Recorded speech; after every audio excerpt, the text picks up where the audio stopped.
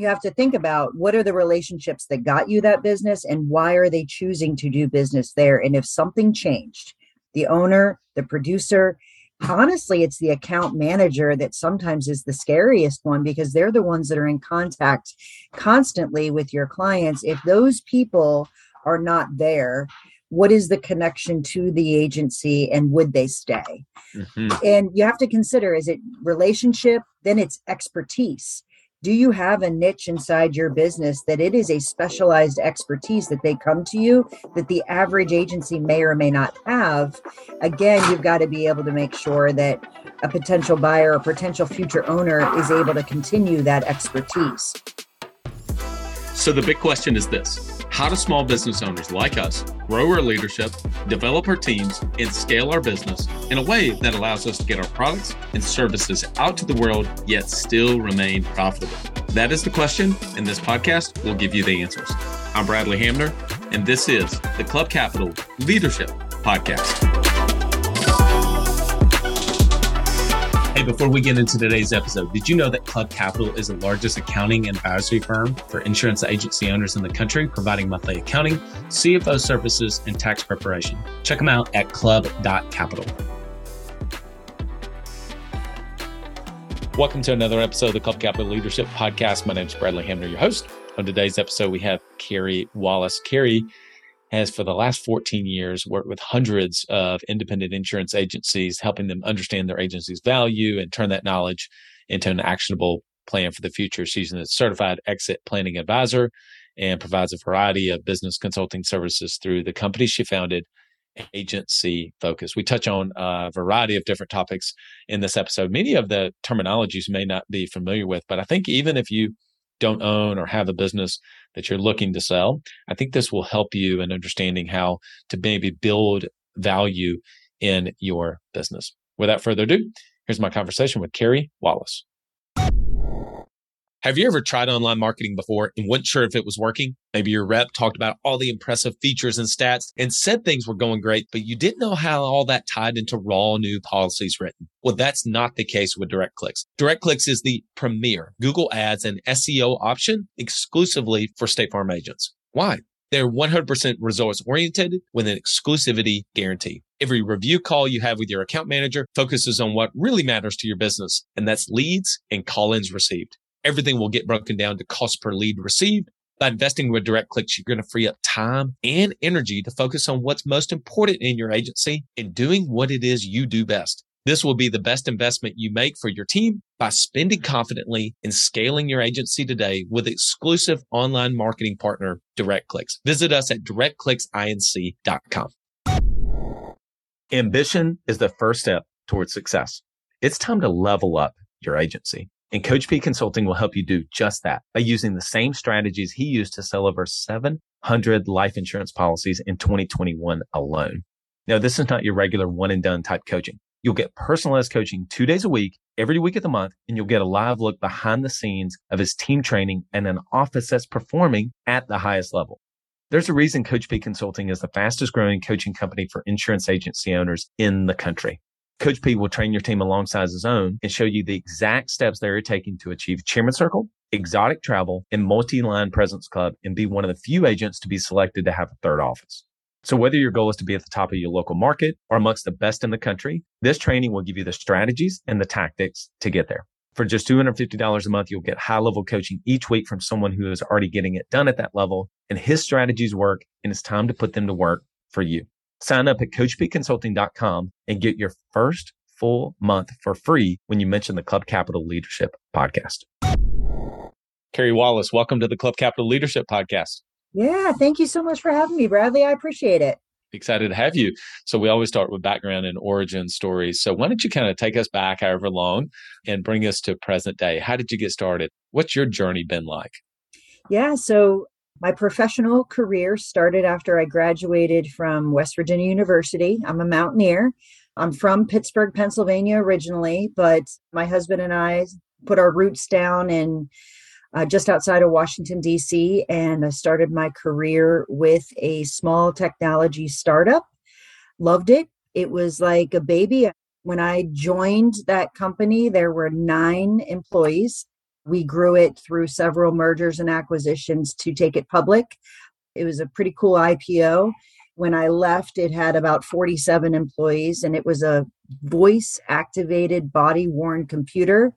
And I just say that with a little bit of tongue in cheek right now, because I'm going to show my age, at the same time that I had a bag phone. So if you think about that, technology back then was pretty cool, like Jetson kind of stuff. And so that's how I started my career. I have two beautiful girls. I did what most people don't talk about, but I took a big break and I raised my girls. So that I call that my middle career. And insurance is my third career. So I re-entered the workforce. I'm not suggesting that I didn't work while I raised my girls, because I absolutely did. And I did some consulting and all those good things. But anyway, insurance is really my third career. And I joined an association, helped with a merger at the state level for between Big I and PIA, again, at the state level. And then we really talked about what's our value proposition to help agents. And it really was to help them merge and acquire and be informed in that process, number one. And number two, how do we leverage data to help our agents learn from each other and really run their businesses efficiently? So I spearheaded both of those areas and loved it, grew that through my relationships through the association. And then I started Agency Focus almost 2 years ago, really consulting on my own. So I've had a pretty cool career, and I love being able to create something on my own. And I got to tell you, I love this industry. There's no two ways around that. Yeah, that's awesome. For those of you that are not familiar with mergers and acquisitions and selling of any business whatsoever, I think that even if you own a business that you're not really planning on selling or exiting, I think that this is going to be a really fascinating conversation. Just dig into how some of those things work. I want to give a plug to one of my favorite podcasts I listen to all the time. It's Built to Sell with John Warlow. I love that. It details out exit stories. Some of them have gone horribly wrong. Some of them gone fascinatingly well. And it just gives you such a glimpse into buying and selling of companies. And so I think that whenever you start, especially when someone is looking to possibly sell their business, okay, for the first time, there becomes a lot of terminologies they're just not really familiar with. And so they probably come to you and they're like, I think I'd like to sell maybe one day in the next 5 to 10 years, but I don't even really know where to begin. Where are some of the things that you go through in terms of education to begin to prepare them to start thinking about it? Because I'm sure many clients have come to you and said, hey, I'd like to sell in the next 3 months. And you're like, you're not even close to ready for exit. And so let's lay out some of the foundational things that I think are important for people to know. Yeah, so I would say that one of the things that we talk about is timing and what you can do inside your business, what information you need to be able to look at. You need to have a really firm handle of how your agencies or how your business is operating. We look at their financial statements, we look at their profitability. You know, a lot of people focus on their revenue and they've never, ever focused on what a term called EBITDA even means. They don't even know what I'm saying. It sounds like I'm using a term that is really foreign to a lot of the people that I'm speaking to. So I explain why the profitability and the growth of their business and how those correlate really impact the value or the intrinsic value of their agency. The other thing is the predictability of your business is really important. So what can we expect your performance to be, and how do you measure that? Again, when you're in your business, you might not be thinking about it the same way. So we start looking at factors that would predict how the business would perform in a transition, when the owner transitions, when people would transition, and what those risk factors are in order to make sure that they understand what those predictors are. So I think it's really changing how they look at their business in order to be able to think about what that transition would look like. And it's super foreign to even think about how it's going to operate without them. So there's a huge education process that people go through because they typically correlate what they've known someone else to do and they assume it's going to apply to them. And you and I both know that's not true. Like every business has different factors, right? Yeah. Yeah, that's true. So let's share with people. So EBITDA is earnings before interest, taxes, depreciation, and amortization. Super fancy way of saying effectively profit, but Yes. it definitely is calculated a little bit different. One of the things that I've always, well, not always, in the last couple of years, I became Value Builder certified. And so I kind of held in my head that businesses over $5 million in top line revenue, they will typically use EBITDA. Businesses maybe less than that, a little bit smaller, they'll use a thing called seller's discretionary earnings, or SDE. They're effectively the same. But the reason I bring this up is because everybody that owns a business listening to this can definitely relate to this next thing. And so I'm curious how it begins to affect what you share with them to make certain decisions around profitability. As an example, is that the business owner in a smaller business will begin stuffing personal expenses, running them through the business, which I'm not necessarily saying that that's, the tax code allows for that. And like, there's things to do that. So I understand it. But when you're looking at selling the business, now those decisions are looked at a lot differently, because they are going to remove that, right? In their due diligence, they're going to look at that and say, no, that's not going to be there. That's not going to be there. And then they'll even sometimes do some add backs, because they have to kind of look at, well, we've got to replace you, and how much is that going to cost? Can you just walk through a little bit of some of those things? So I like to call those discretionary expenses. And honestly, to be fair, this isn't a judgment on those discretionary expenses, because oftentimes business owners are given advice by their tax advisor to say, hey, listen, you want to run that through there because it makes sense for you to minimize your taxes. So sure. Hear me when I say it's not a judgment, but you're 100% correct. Some of those expenses that are run through, you typically want to strip those out 3 years in advance, because I will tell you, a potential buyer may not think the business can actually operate without all of those expenses running through there. It might become a problem that you actually don't have your handle on what those discretionary expenses are. And then if the adjustment is so large, it might actually put in question whether or not the business can operate like that. So sure. If you can demonstrate that you operate very clean and profitably, your value goes up without question. And some of those expenses, it could be owner compensation, it can be cars, it can be insurance on cars, it can be memberships to certain things. It could be people unrelated to the business, their expenses for certain things. So it's interesting, when I look at a P&L, there are certain areas that you can have benchmarks where you say, this is what a typical business has in this expense line. You're outside the benchmark. We should really dig in and find out what's happening there to find out, is it something discretionary or is it not? Yeah. And really doing that pro forma P&L, a pro forma profit and loss statement, is a great exercise. Again, the earlier you know, the better off you are that you can operate in that profitability range in order to demonstrate the strength of your business. Yeah. And for those of you listening, obviously it's the Club Capital Leadership Podcast. That's exactly what Club Capital is able to help you do, even if you're not even looking to be able to sell your company, to have that perspective of like, well, what are other people investing in terms of marketing? Like, what's my range of percentage of revenue and what should I do? But it's even increasingly more important if you're looking at possibly having access. So I think one thing you said there about, hey, you got to do it 3 months and 3 years in advance, not 3 months. That's right. They're going to look at it and say, well, you just stripped it out for the last little bit versus 3 years of really solid financial statements. I'm sure that you've had situations where you've gone in and asked for financials and you realize, oh man, we've not had solid financials. You've got to get your house in order to begin to really think about going forth in a due diligence period before somebody's going to buy that.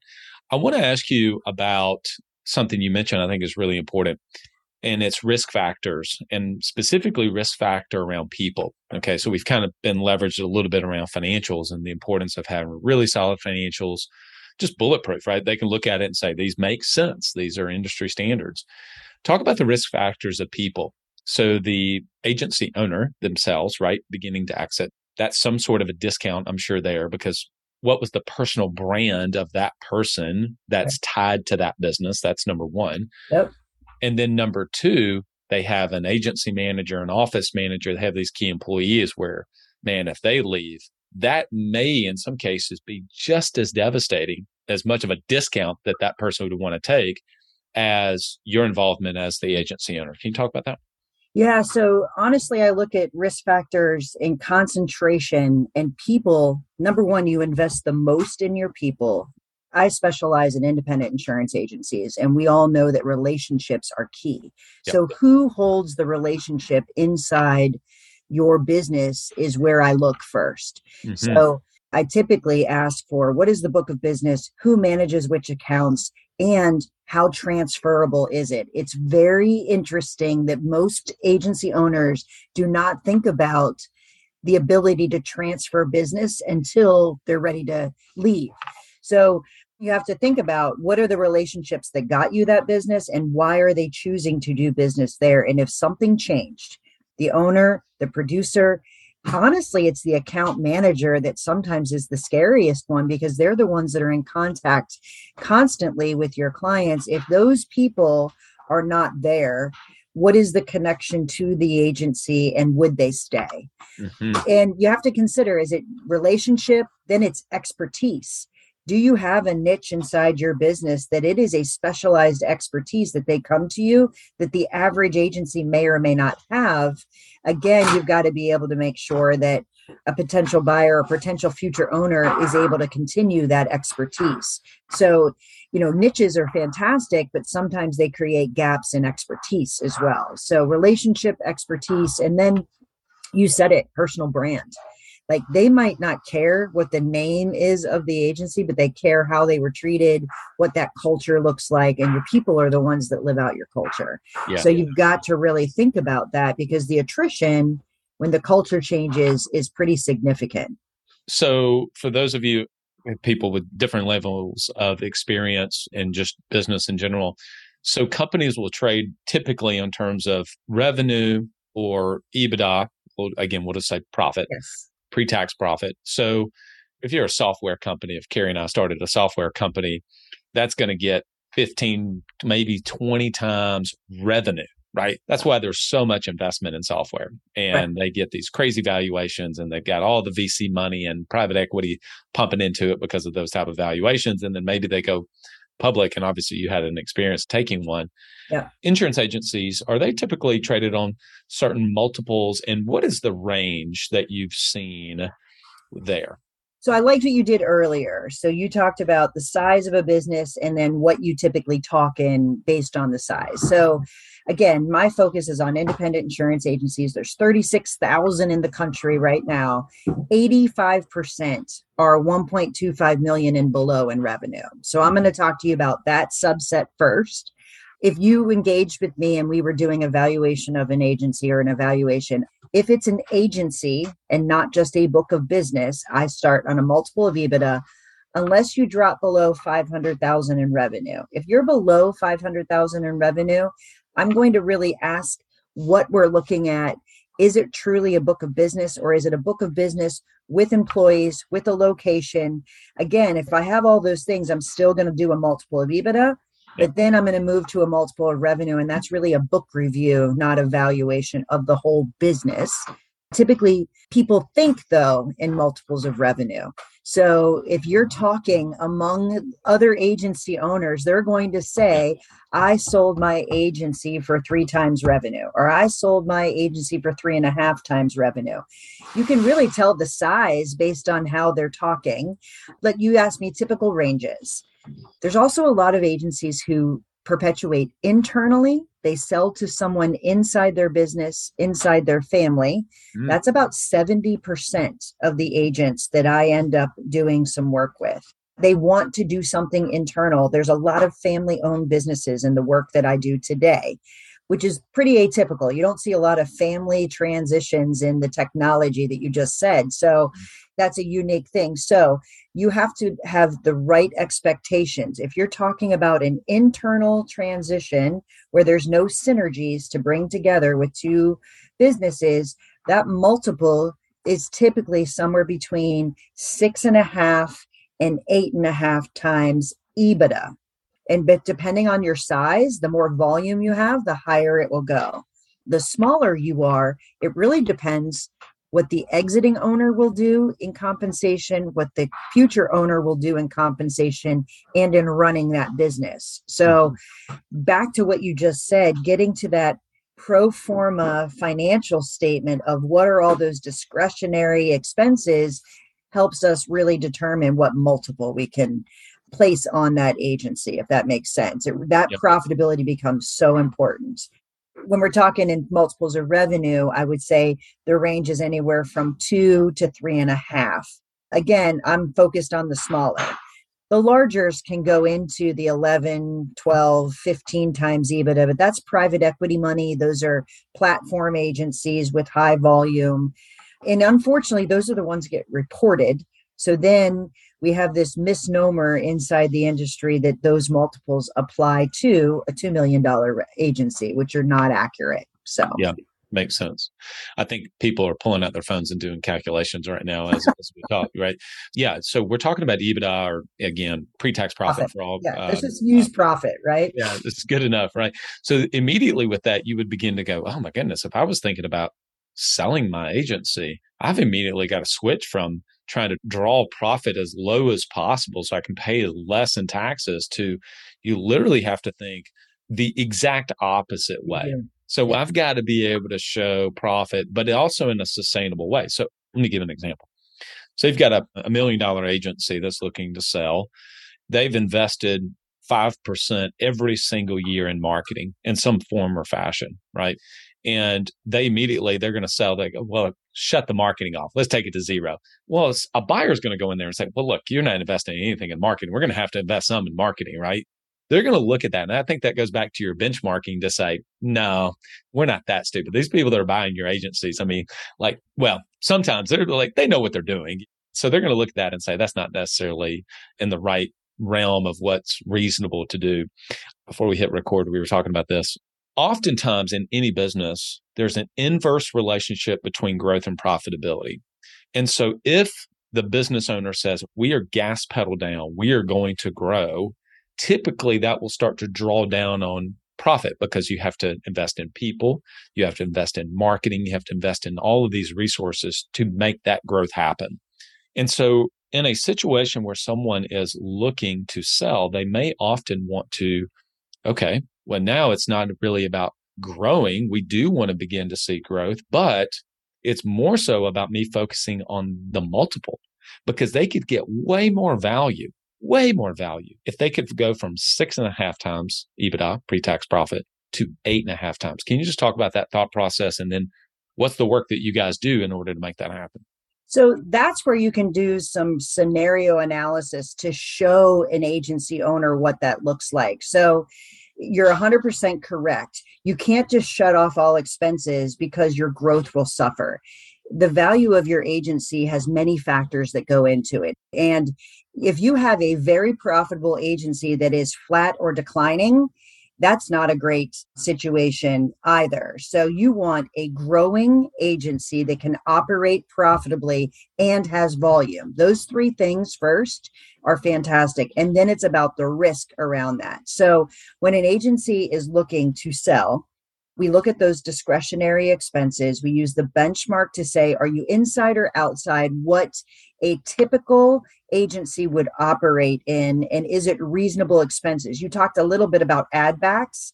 And a lot of people will think, well, if I just take my compensation out of the equation or my distributions out of the equation, that's an easy way for me to drive the profitability up. And that's the assumption.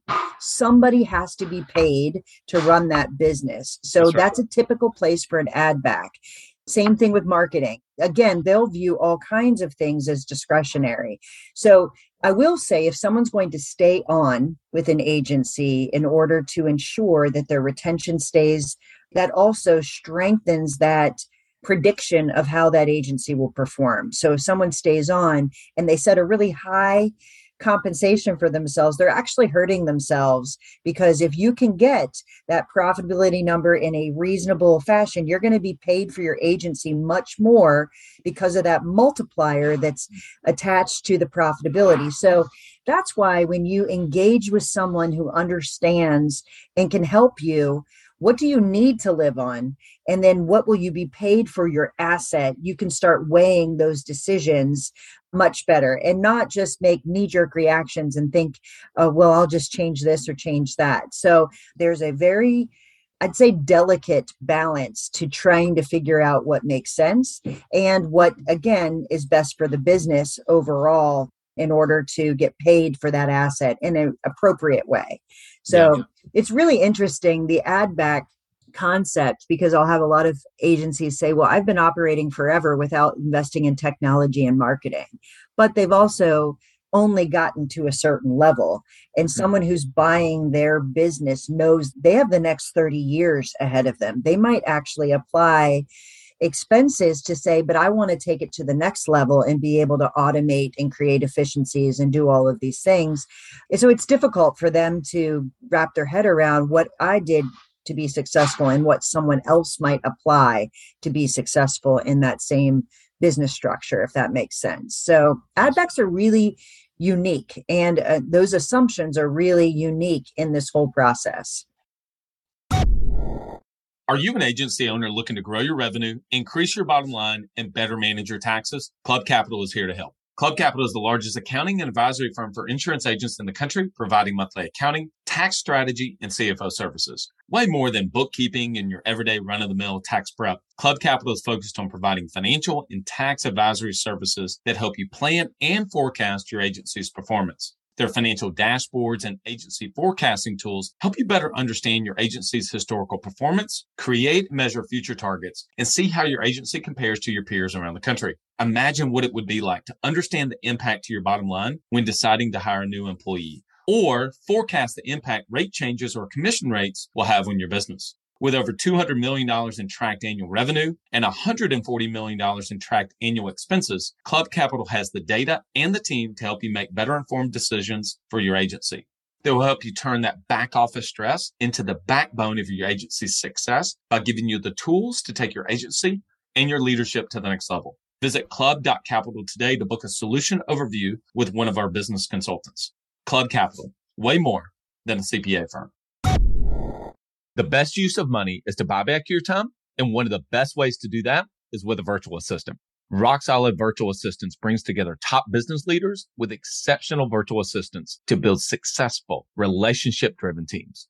The services they provide range from graphic design and marketing to executive admin assistants and everything in between. There are many virtual assistant companies on the market to choose from, but at Rock-Solid, their processes and passion for what they do place them at the very top of that list. Not only is their hiring process exceptional, which nets them the very best assistants, but they also provide superior support to their teams for the duration of your time with them. The matching process at Rock-Solid is unlike any other, and they have the track record to prove it. Their hands-on approach has proven to increase the success rate of their teams exponentially. So if you're looking to build a rock-solid team for your business, reach out to Tracy and the team for a no-pressure discovery call at rocksolidassistance.com. They value your success as if it were their own, because it is.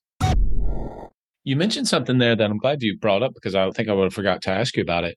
You talked about staying on. And so in selling, that's called an earnout. So what percentage of time do you see that the current owner will stay on for some period of time in that earnout? And then is that typically they are compensated maybe with revenue growth or additional profitability? What do you typically see in some of those earnout situations? So it's actually pretty common. And I will tell you, those that are willing to stay on, the value of their business is increased. And I would also tell you there's many different structures to sell your business. It used to be people thought there's a price, someone writes me a check, and that's the end of the deal. It's not actually that way anymore. So people can be paid for their business in multiple ways. And the larger you are, the more likely it will be some form of cash, a percentage in cash, a percentage possibly in stock of the purchasing entity that is buying you, and then an earnout, just like you said. Earnouts are typically related to the retention of the business that they're buying, as well as a growth factor. So there's two parts to the earnout. Very easy to measure both of them. So if you're staying on, I'll give you an example. An agency owner is in their mid-50s. They decide, you know what? I have a great asset here, but I'm not done. But I would like to really focus on selling. I don't want to focus anymore on hiring. I don't want to focus on managing people. I just want to get back to what I love and I want to sell insurance. Fantastic. That's actually a very attractive situation, because if you're profitable and you're growing and you sell at that point, you now have an asset that it is valuable. You're staying on, so the retention will be high, and you actually have future growth opportunities, leveraging your relationships and possibly stronger market access in the combined entity. So again, that component for the earnout can be the retention of the current business and also the growth that you might add to the combined entity, where they get what I like to refer to as really 2 bites at the apple. They're selling their asset, and now they have stock in this combined asset that when they do retire, they get paid again, which is really interesting. That's so true. And I love that you continue to refer to assets. I mean, I heard this saying that income follows assets. If you have a 4,000 square foot apartment that overlooks Central Park in New York City, and I have a 4,000 square foot apartment in Huntsville, Alabama, your asset is far more valuable than mine. And so in thinking of how can I build assets that thrive, keep the business growing without me, that business is more valuable. And again, that's where software oftentimes is a little more of a faceless business. And so therefore they know, hey, if we strip these founders out, that the software is speaking for itself. And so there's not really a brand. In fact, matter of fact, if you think about like really big companies, if you contrasted BMW versus Tesla, like I don't know a face of BMW at all, and it's been around for a long time, but everybody, whenever they think of Tesla, they think about the brand of Elon Musk, right?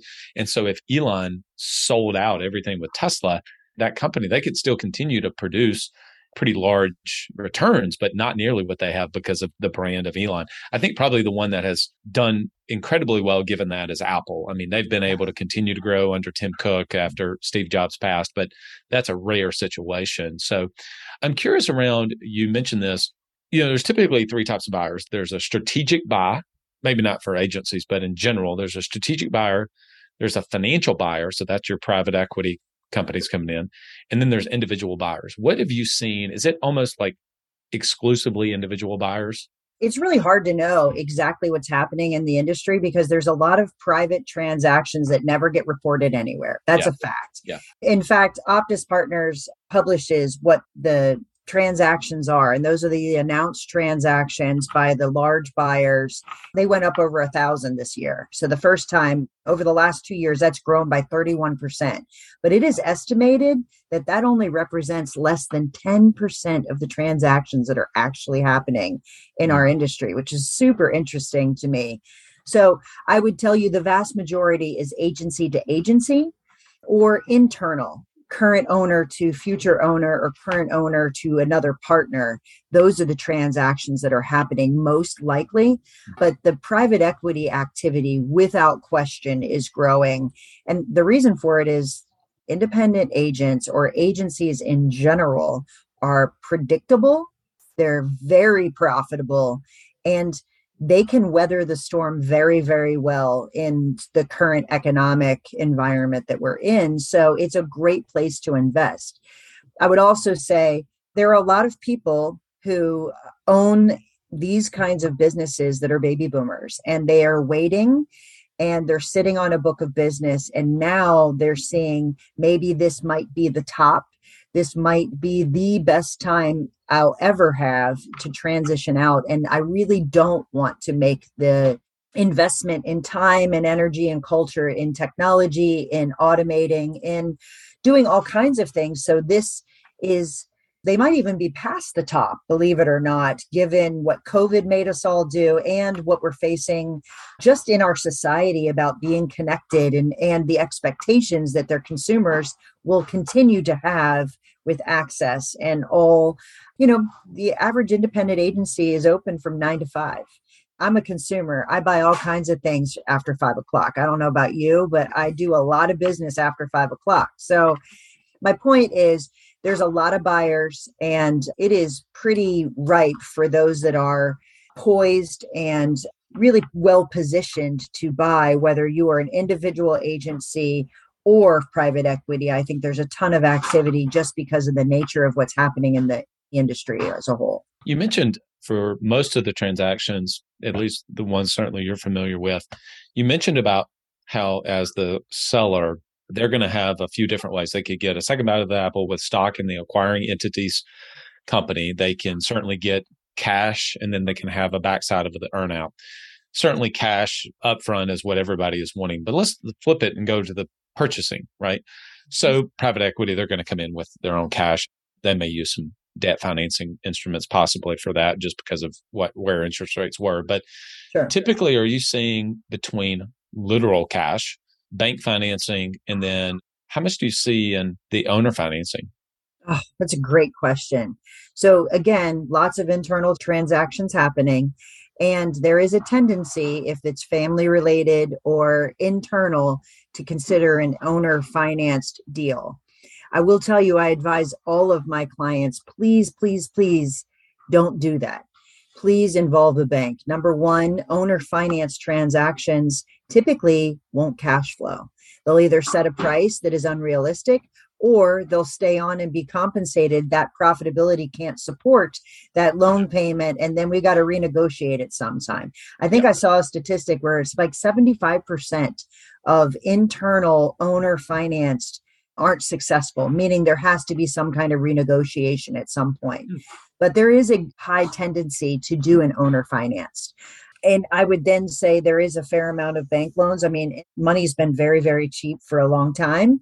But the other thing I will tell you is I'm surprised. I love this industry, but I have been surprised about how many agencies have incredible assets stockpiled in order to have an acquisition strategy in place. So they're financing it on their own because they've run a profitable business and they're able to actually use a fair amount of their own cash, which is interesting. So, but there is a fair amount of owner finance. I just would caution you that really changes the dynamic of that family, unfortunately. And we could talk about all kinds of stories of what happens when you have to go renegotiate with your uncle or your dad or anyone. Thanksgiving's never the same. So you just brought, it's such a good point. You brought up something I was considering, which was possibly a growth strategy for some of you out there. Maybe, you know what, I'm going to go buy another agency. We've not necessarily typed this out, but the growth strategy could become from acquisition. I mean, big businesses do that all the time. They say, you know what, we're just going to go acquire a company. Amazon does it, right? They'll say, we'll just tuck this under all the time. So if you're now on the buyer side, okay, we'll flip the whole thing. Let's go on the buyer side and say, okay, well, where do I begin? I have one. I want to go to my second one. There's not what I know is a logical person that's looking to sell. I don't even know where to begin to look. And certainly I'm going to want to have somebody guide me like yourself through, okay, well, what am I looking at? And is this a good deal? Or is this even an agency asset, again, worth purchasing? Let's go at it from the buyer side. So from the buyer side, I think they're saying, where do I even go to find opportunities? And that's a tricky thing. In my world, that is, you can go to a state association and find other agencies that might be listed to say, hey, I'm thinking about doing this. They have a very strong network. They make it be known, hey, we're out here and we're looking to buy if you're ever looking to sell. There's like a whole system. I mean, private equity calls. Any agency knows their phone rings off the hook of people saying, if you're ever interested, I'd love to buy.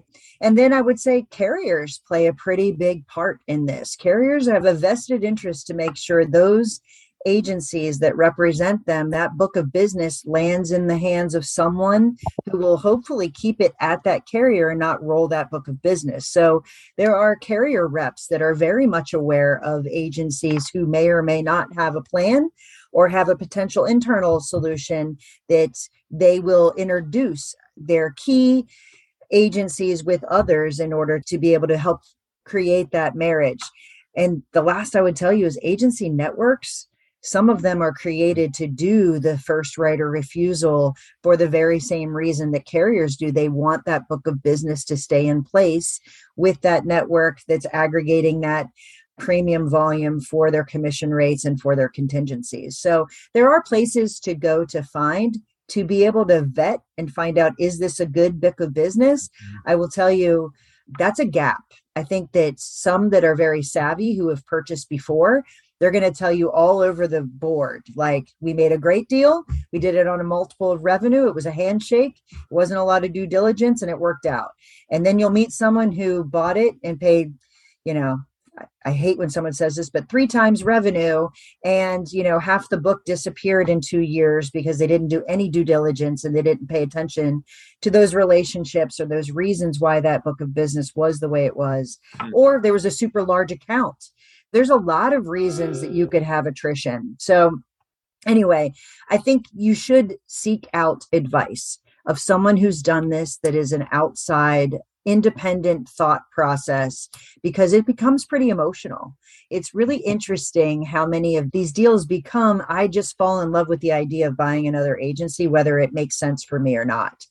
That's one of the reasons we even started this. So when I was at the association, we watched that happen because we wrote their E&O, and we would see people with their tail policy because they sold, and it was not great deals. So it really was to help get into the space where we can help advise that and prevent some people from making uninformed decisions. So, I mean, again, marrying those two together is the trick. Like, where do you find all these people? And there's so many more buyers than sellers that it's difficult. You find out after the fact that someone was looking. So you mean to tell me that people buy on emotion and justify logically? Oh, for sure they do. Absolutely. Yes. Last question. I want to ask, how is the economic conditions? I mean, we're in a rising inflation and interest rates. It's late July of 2022 when we're recording this. What has that done? What have you seen in terms of, I guess, volume of opportunities that's out there? Has it gone up or down? And then also multiples.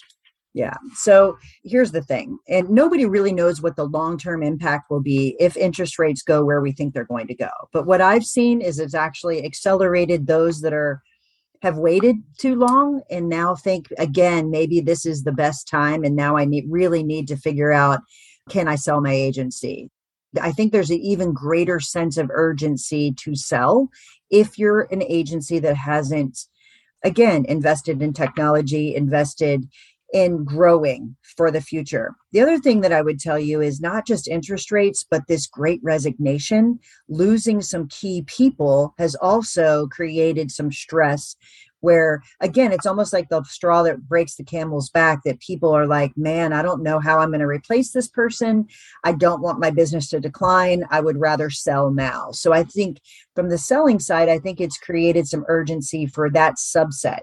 Again, on the buy side, I think it's predictable, it's profitable, it's a great investment. I think there's going to continue to be demand, and I think multiples will stay really steady in our industry. The last part is everything's rising. So in a hardening market, premiums are increasing, which increases the value of an agency, and everyone needs insurance. It's not like people are just going to cancel their policies and not have insurance anymore. I mean, it's really interesting. So I think it's going to be strong. The demand's going to continue. And I think that our industry is going to continue to grow. The M&A activity is not going to slow down. That's my prediction and what I've seen. I will tell you, in the last 3 weeks, I've had agencies reach out to me, and the reason they want to sell is their people, that they've lost key people. So that's creating more pain than what they think that they can recover from. And that now's might be the time to sell. Yeah, which is almost catching a falling knife a little bit, because then the acquirer is going to look at that too and say, well, they're going to apply a discount to that because they are the key person. So it's almost, you can understand why that person wants out, but it's not the best time necessarily to sell. So yeah, I get that. All right. Before we get into, you got some time for some rapid fire questions? Yes, sir. All right. Before we do that, people want to get in touch with you, connect with you, talk to you about their agency. Where would you point them to? I would point them to my website. You can reach me at agencyfocus.com. It's agency-focus.com. Or you could email me at carrie@agency-focus.com. I am on Twitter. I am on LinkedIn. I'm pretty much everywhere. But yeah. Awesome. All right. We'll put that in the show notes and in the email that we send out. Carrie, what's the last book that you read? Oh, goodness. The last book that I read is, It's actually a personal book. It's Where the Crawdads Sing, because the movie came out and I wanted to read the book before I actually watched the movie. I know that's probably not what you were looking for, but that's the honest to God truth. No, I want the honest answer. That's great. I've seen it in Barnes & Noble every time I go in there, and I need to read more books like that. So I moved to that section of the world, and so I find it fascinating to know what the Low Country is and all of that stuff. So it was pretty cool. Oh, it does have a Low Country theme, doesn't it? That's right. Yeah. Book you would recommend the most to other insurance agency owners? I actually like the book, The One Thing. I think that as entrepreneurs, we try to do everything. And I think The One Thing is actually something that's impacted my career a fair amount. And then the second one would be Atomic Habits. Be repetitive in what you're doing because it makes a huge, huge impact in being consistent. So those two books have really shaped kind of how I run my business and how I try to grow as a business owner myself. Trying like the devil to get James Clear to come on the podcast. I'm trying. Yeah, that would be an incredible conversation. Anyway, we'll get there maybe down the road. What's your favorite tech tool or app that you use every day? Don't say your iPhone. I actually have a Google Home in my room that plays white noise to make sure that I stay focused. So there you go. Yeah. Let's go back to when you started your agency-focused business a couple of years ago. Yeah. Fill in the blank. I had no idea when I started this business, this would be so hard. Posting on social media on a consistent basis. There's a great book called Atomic Habits. You should. Who would you love to sit next to on a 10-hour flight and why? Who would I love to sit next to on a 10-hour flight and why? I would love to sit next to my dad on a 10-hour flight and get to talk to him again. So how's that? That's great. Yeah. What's your favorite travel destination? Oh my goodness. I love to travel. I've actually seen a lot of cool places, but if it's a place that I've already been, I would tell you my favorite place that I've ever visited is Vietnam. It was a very cool place. It was really unique because we went back to the birthplace of one of our very close friends. He was a refugee who left. And what made it really cool was they were taking pictures of us because they had never seen people who looked like us. And it was one of the most friendly, cleanest, coolest places I've ever been. It was a trip of a lifetime, truly. When you're not working, what do you love to do? I live at the beach, so I catch as many sunrises as I possibly can. I walk my dog, who's an Aussie Doodle, and I like to play tennis and pickleball. I still have not played pickleball. Okay. You got to play pickleball, man. Come on. I know. I'm going to have some people message me. If you're one of my friends, text me and we'll go play pickleball. Please go play pickleball. It's super fun. All right. Dirtiest trick or tactic you've seen in an acquisition someone try to use? I think that there's a lot of pressure that's undue. And I also think people have taken advantage of people not being educated, which I think is really unfortunate. So I think imposing time limits or pressure to someone who's not informed and then truly taking their livelihood away from them, which is really unfortunate. So yeah, the informed dealing with the uninformed and really capitalizing on that. And the thing about it is there's so many great resources, podcasting, books, and people like yourself that people can reach out to. All this stuff that we've talked about today, some people say, I have no idea what that is. Well, I didn't either. I had no idea either. I mean, you're not born with this. I mean, you just learn it along the way and you develop skills. I mean, you did the same thing, right? I mean, you just have experiences and you stack those if it's important. And so, I mean, with YouTube and so many other things, I mean, I feel like I YouTube everything now. I was pressure washing the other day and I was like, I can't get my soap dispenser to work. YouTube. All right, last question. What's the best piece of leadership advice you've ever received? Surround yourself with people who are smarter than you and let them do what they are good at. Awesome. Carrie, it's been a pleasure. Hope to have you back on in the future. Yeah, I love it. It was great. Thank you. I enjoyed that conversation. It was just maybe 3 years ago or so that I began the process. I think I read the book Built to Sell by John Warlow, which I referenced his podcast and his books previously. And I just really got interested in the whole process of buying and selling a business. And it does take a while. You begin to hear terminologies you're not familiar with. So hopefully some of that was helpful to you along your own journey, whether it's your current business or you're looking to possibly buy or sell a business in the future. There really are so many great resources out there. I think some of the takeaways that I had is she continued to mention about, do you have an asset, right? And whenever I said income follows assets, and thinking about all things within your business about how can I make this an asset, because an asset is not dependent upon you and you having to be there. So building assets in business, that's your systems, that's your processes, that's how you do things. Even your culture can be an asset. Your financials. She talked about just the importance of having a really good handle on your financials, not just, whenever you're selling and benchmarking against what is standard in the industry, but also, you hear me say it all the time, right? The importance of understanding your financials to be able to make better decisions in your business. And then that actually leads to my third key point, which she mentioned at the very end, which is just uninformed decisions. And I think that not just within buying or selling a business, I think it's a good reminder is to be able to say, you know what, I'm not going to be pressured into making a decision or make a decision that's just based solely on my emotions, but I'm actually going to take the time to think. We all make impulse decisions, impulse buys, whether you're at a grocery store or going into Target, that's one thing. But then making a decision that is impulse to buy a business for $500,000, $1 million, that's a totally different thing. And so I think those are some of my big takeaways. Hopefully some of those terminologies and perspective was interesting to several of you that are out there. Reach out to Carrie and her team. Go to agencyfocus.com.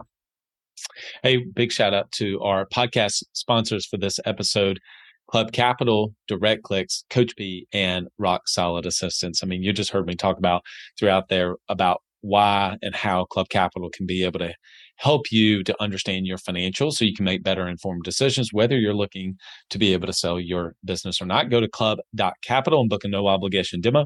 Make sure you talk to them about their CFO services they just launched this year, which has absolutely been received with incredible fanfare and will absolutely transform the way that you look and view your financials instead of just a back office burden, but into something that can really transform the growth and the profitability of your agency. You heard me mention a minute ago about the importance of building assets in the business. And I mentioned like systems and processes.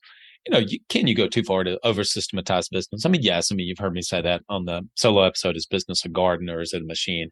And that's true. But for the most of us, we've got to be able to build some systems and processes so we can provide a unique experience. And one of the ways to do that is you want to be able to have some really tight sales processes within your agency. And if you're a State Farm agent, you want to reach out to Coach P. Go to coachpconsulting.com. Make sure you tell David that you heard about him on the Club Capital Leadership podcast, and he'll give you your entire first month for free. I also was mentioning on there about marketing. I just happened to pull that one out.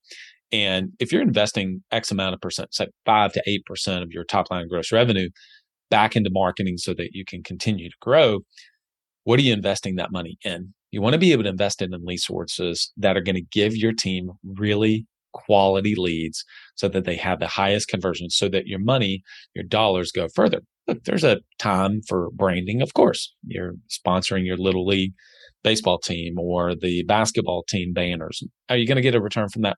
Probably not. Is it good to do? Of course it is good to do. That's why big companies do branding. But if you're in direct response marketing, you want to be able to actually see that there's a return on my investment that I'm making on a monthly basis. You want to work with a partner that just knows that space and is getting the type of results. They're going to take care of you. They're going to walk you through the process, get to know your goals, things that you want to accomplish, and then they're going to be able to help provide results. That's where DirectClicks comes in. So go to directclicksinc.com, directclicksinc.com. Let them know that you heard about them on the Club Capital Leadership podcast.